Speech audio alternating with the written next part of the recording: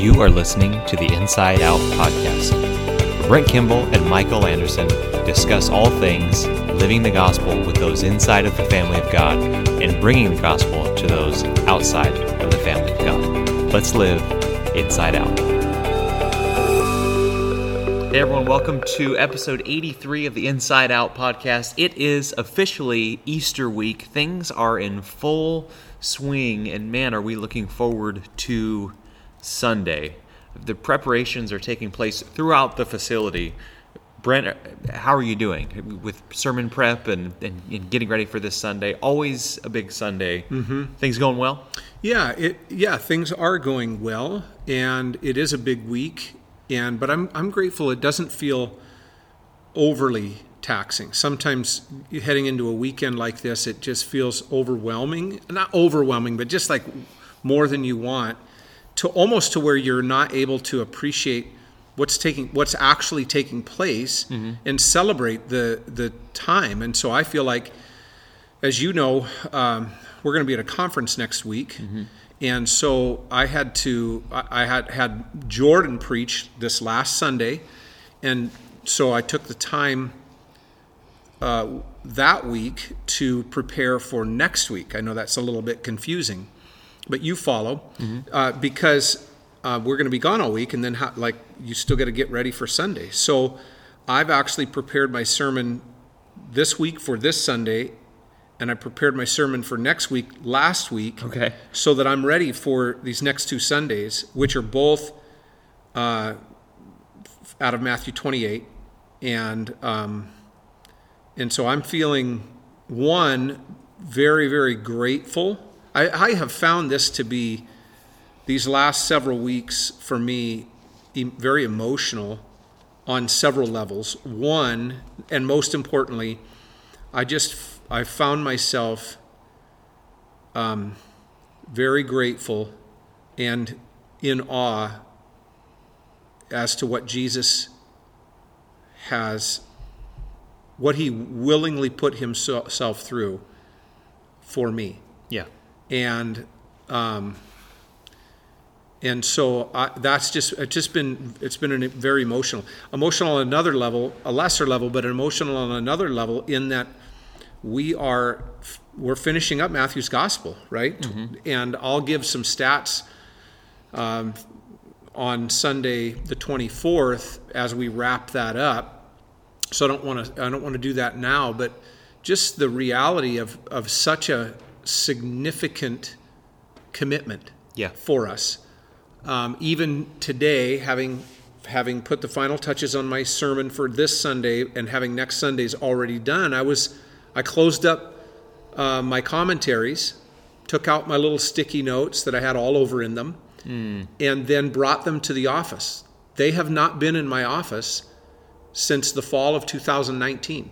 They have been with me in my home study for all that time. And they've been asking, when are we going home? And I said, well, you're going home when we're done with Matthew, friends. You've been in Matthew too long if your books are talking. Yeah, I've been at it too long if my books are talking to me. My books do talk to me. They are my friends.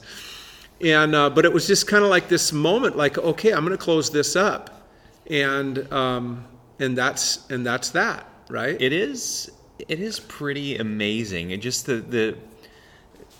when compared to the book of Acts, we went through the book of Acts, same amount of chapters, but I believe, and you can correct me in this, there's about half as many sermons? About half, 48 in Acts, 84 in Matthew. Yeah, so there's just it was a different animal for sure in some regards to its. Well, the book of Acts is almost, we've got a couple of, it does contain some sermon material, a couple from the Apostle Peter, one what we would consider from Stephen, Acts 7, a couple from the Apostle Paul, but by and large, it's narrative text, which when you're preaching a narrative text, you're typically preaching a much larger portion of verses versus a didactic text where it's direct teaching. You typically take lesser, and so, yeah.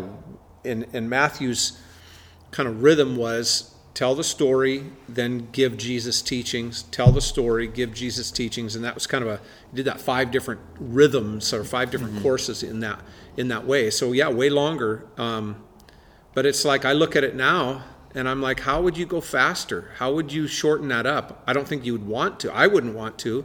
There's just too much. In fact, there's been many times when I wish we could stay there a little bit longer and really handle it.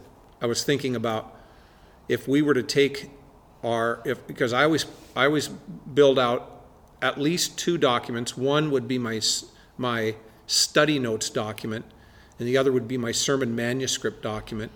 Sometimes I'll do a mechanical outline and different things as well. But if we were to take just those documents and compile all the pages,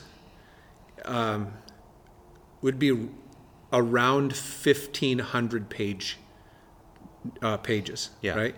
So if you were to turn that into a book, it would probably be a 1,000-page book. Can you imagine 1,000-page book? But that's what it would end up with, all of those sermons. But so it's been it's good. So all of that to say, it's a good week. I'm feeling excited about Easter Sunday for sure. And a little bit emotional, but glad that I can appreciate the moment and not just feel weighed down with a million things to do. Yeah, that's definitely a great part about Easter with City Point Church. And in many ways, we celebrate Easter every single year. And this year it feels, I don't want to say more special, because that's certainly not the case, but just the fact that we've been working toward this moment since December of 2019 in many ways, that we get to come across this text, Matthew 28, 1 through 15, on this Sunday is a pretty special thing for us as a church. But because it's Easter week, and we've gone through, like you said, there's been some heavy sermons that have been delivered to us as a church these past couple weeks, and just the content. And Matthew 27 and 28 are obviously important chapters of Scripture. So given that this is Easter week, wouldn't it be great to kind of comb back through the 27th chapter of Matthew and just kind of point out some things that we've seen that were interesting, that maybe didn't get to be brought up in a sermon, or things that just kind of make you think or reflect on the death, even the resurrection of Christ as it's Easter week. What do you got? Well, I mean, I could think through, I just have my Bible open here as well, and looking at Matthew 27, as we started that chapter, I don't remember how many weeks we were in 27, 4 weeks, I think.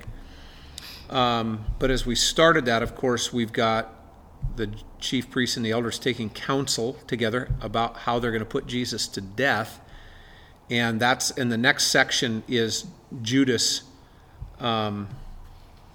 ultimately ends up hanging himself. And I think for me, and as I reflect on that, I was talking in that message was how Jesus he's taking steps closer to the cross. He's getting his steps in. Remember, if we talked about that. Movement is medicine. Yeah. And but Judas, of course, his steps were different than that, unfortunately, because he. It's just really interesting to me that when he saw that Jesus was condemned, the text says he changed his mind, that he was sorry for having set Jesus up the way he did, betrayed him. Yeah. And he was sorrowful. He changed his mind. Remember, he brought the money back, the 30 pieces of silver that the chief priests and the elders had given to him. He confessed that he had sinned. So he's sorry, he's returning the money, he's confessing, and it's like, it's just really interesting to me that he missed the main step. And it's, of course, we could argue theologically, Jesus called him the son of perdition, that he was going, the Apostle Peter in Acts 1 says he went to where he belonged. Youch. Yeah. Right? Yeah. So I don't know. I don't want to get too deep into the it gets a little thick in there when you start thinking through that. But just the reality that you can be sorry for what you've done that's wrong. Mm-hmm. And you could actually try to make restitution for that. And you could confess that what you did was wrong. But if you don't turn to Jesus, if you don't rely upon Jesus, then forgiveness is not granted from God, and guilt remains. And for Judas, the guilt was overwhelming, and he went out and hanged himself. Right. Which is a sad tale, right? This was somebody that Jesus had called and had invested in, and he ruined his life by his greed and poor choices, right? Terrible story. But so that's that's just an intrigue to me that went like that for Judas. Yeah, we went through last night as a family, John 13, when Jesus reveals the one who's going to betray him, and just trying to give our young children a sense of the betrayal that took place there, and trying to explain it, but then doing that, then also putting the emphasis on Jesus. Like, this story is not about, ultimately not about Judas, it's ultimately about Jesus. And the fact that the worst act that, besides the crucifixion itself, you could call it the worst act that has ever been committed, the betrayal of Jesus. Mm-hmm.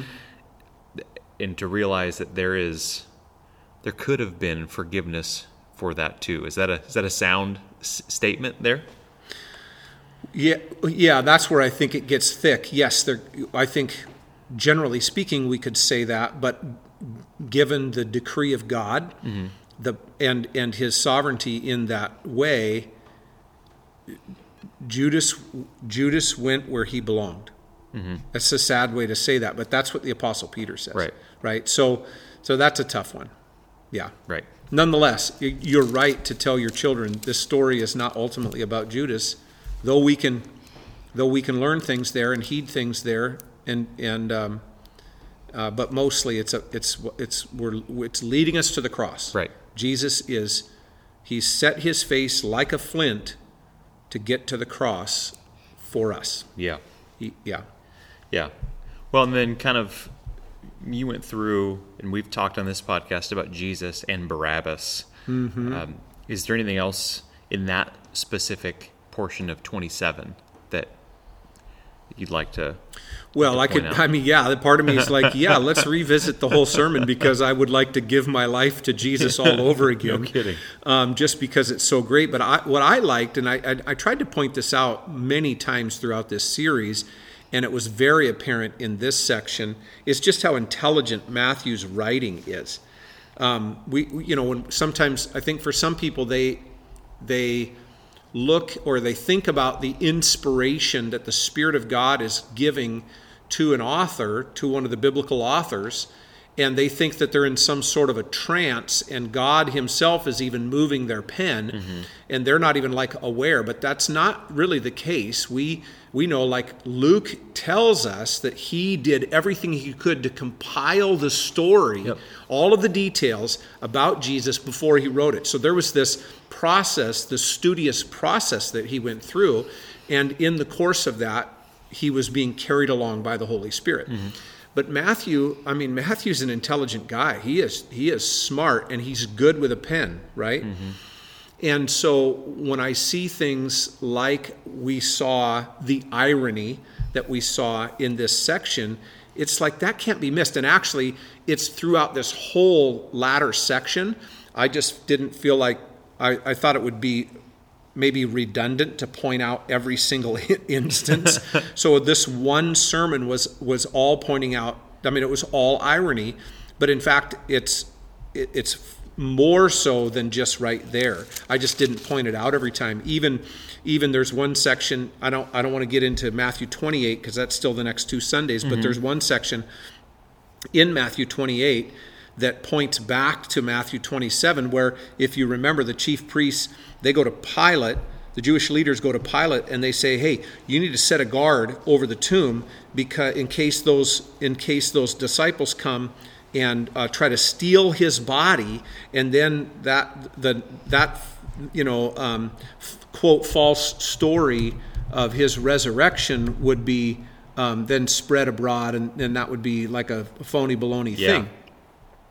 And then the irony of it is, when Jesus' body ends up missing, not because somebody stole it, but because he was resurrected, they double down, right? They don't it's like they don't even think, "Oh, well, he's the Christ, the Son of God. We made a major mistake."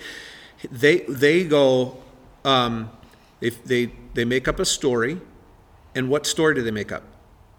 It's the exact story that they were trying to prevent, which then just gives more validity to the reality of the physical bodily resurrection of Jesus Christ from the dead, right? By them saying, "Guard this tomb," Pilate, "Guard this tomb, set a guard, make sure this is secure." By them doing that, out of fear of somebody stealing the body, they secured a stronger evidence for the resurrection of Christ, right? It's like there's more irony there. You're like, they don't even know it. So yeah, I felt like that was a great moment for the Lord's story as well. Yeah.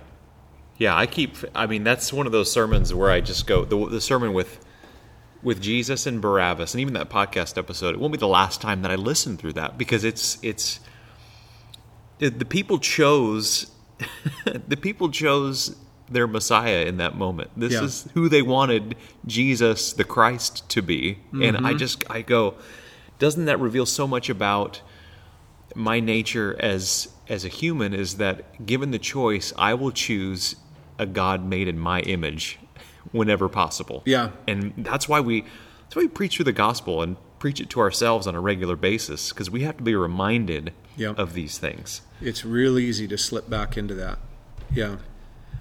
There was another intrigue for me in this Matthew 27 early on, where when Jesus was before Pilate, he'd already been through the phony trial, the faux trial with the chief priests, with the Sanhedrin. So when they're accusing him before Pilate, I had mentioned that he affirmed his identity, but he maintained his integrity. That was really, until I studied that out, I didn't get that. Like, why didn't Jesus give an answer? And after you study it out, you're like, well, because he already did, right? He'd already given an answer to that. He'd already proven that. Yeah. And he was just not going to be harangued by these leaders that were really so evil in their intent. He maintains. He said, "Yeah, you've said that I am. You've said so. I am the Christ, the Son of God. I am the King of the Jews." But he wasn't. He didn't give himself to the back and forth accusations and all of the. I mean, what they were saying was blatantly false. There was public record of what Jesus had said. All of that could be proved. So he simply didn't answer the fools according to their folly. Yeah. Yeah, that was intriguing to me. Yeah.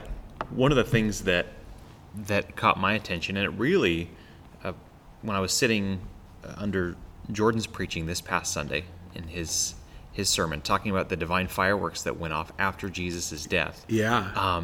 It brought me back to verse 45 in Matthew 27 about the darkness that came over the land as Jesus was dying and then died. And that's something that for those of us who've read through the passage, and even me, we just go, yep, that's the thing that happened. Until you go, there was darkness. I think at back noon. to, in 2017, you remember the eclipse that took place that summer? It cast some weird shadows, and that was about it. That cosmic, crazy, awesome event. Mm-hmm. This is darkness. I mean, if there were 3 hours of darkness in our world today, we'd be talking about it for years. It would be breaking news. It would be breaking news. Yeah. It's almost like you couldn't go back to, your regular program. You'd have to You have to check that out. You have to check that out for Yeah. sure. So I like that. Those divine fireworks that were taking place in that moment. Yeah. Yeah, we could probably go on and on with regard to what we've seen, what we've experienced in these passages, but just what our Lord has done for us. When you study it out in detail and take time to think and to pray, that one message that toward the end of Matthew 27 that I titled "Not a Victim," just to remember that, these things happen, but Jesus let those things happen to him. They were crimes committed against him, but he let them happen because that was the only way. If there was another way, the cup would have passed from him. The Father would have seen to it that cup of suffering would pass from him, but there was no other way, so he let himself be shamed and disgraced and tortured and crucified and murdered, because that was the only way in which we would be able to be justified. That was the only way for God to maintain his justice and for us to be justified. It's that vicarious death. Remarkable. And it's good for us to remember that a couple of weeks ago, and it's most certainly good for us to remember that on this Easter week. Powerful. Well, we are certainly looking forward to gathering together this Easter. We're preaching this passage, Matthew 28, 1 through 15, also celebrating with folks who are being baptized in water. It's going to be a great week together. So let me ask you this question. How can I prepare for this Sunday? Yeah, well, I would say that you want to go into this Sunday with a sense of anticipation. You are going to gather together with the people of God. And there'll be likely on Easter, there'll be a lot of people here, so that'll be great. There'll be just a celebratory atmosphere with some special treats and just like celebrating life in Christ and song and the sermon and all of that. Take time this weekend to reflect. Take time to give prayers of gratitude to God, to give thanks to God for what He has done, and then be eager Sunday morning to get together with the people of God, because I think it's just going to be it's going to be a beautiful day.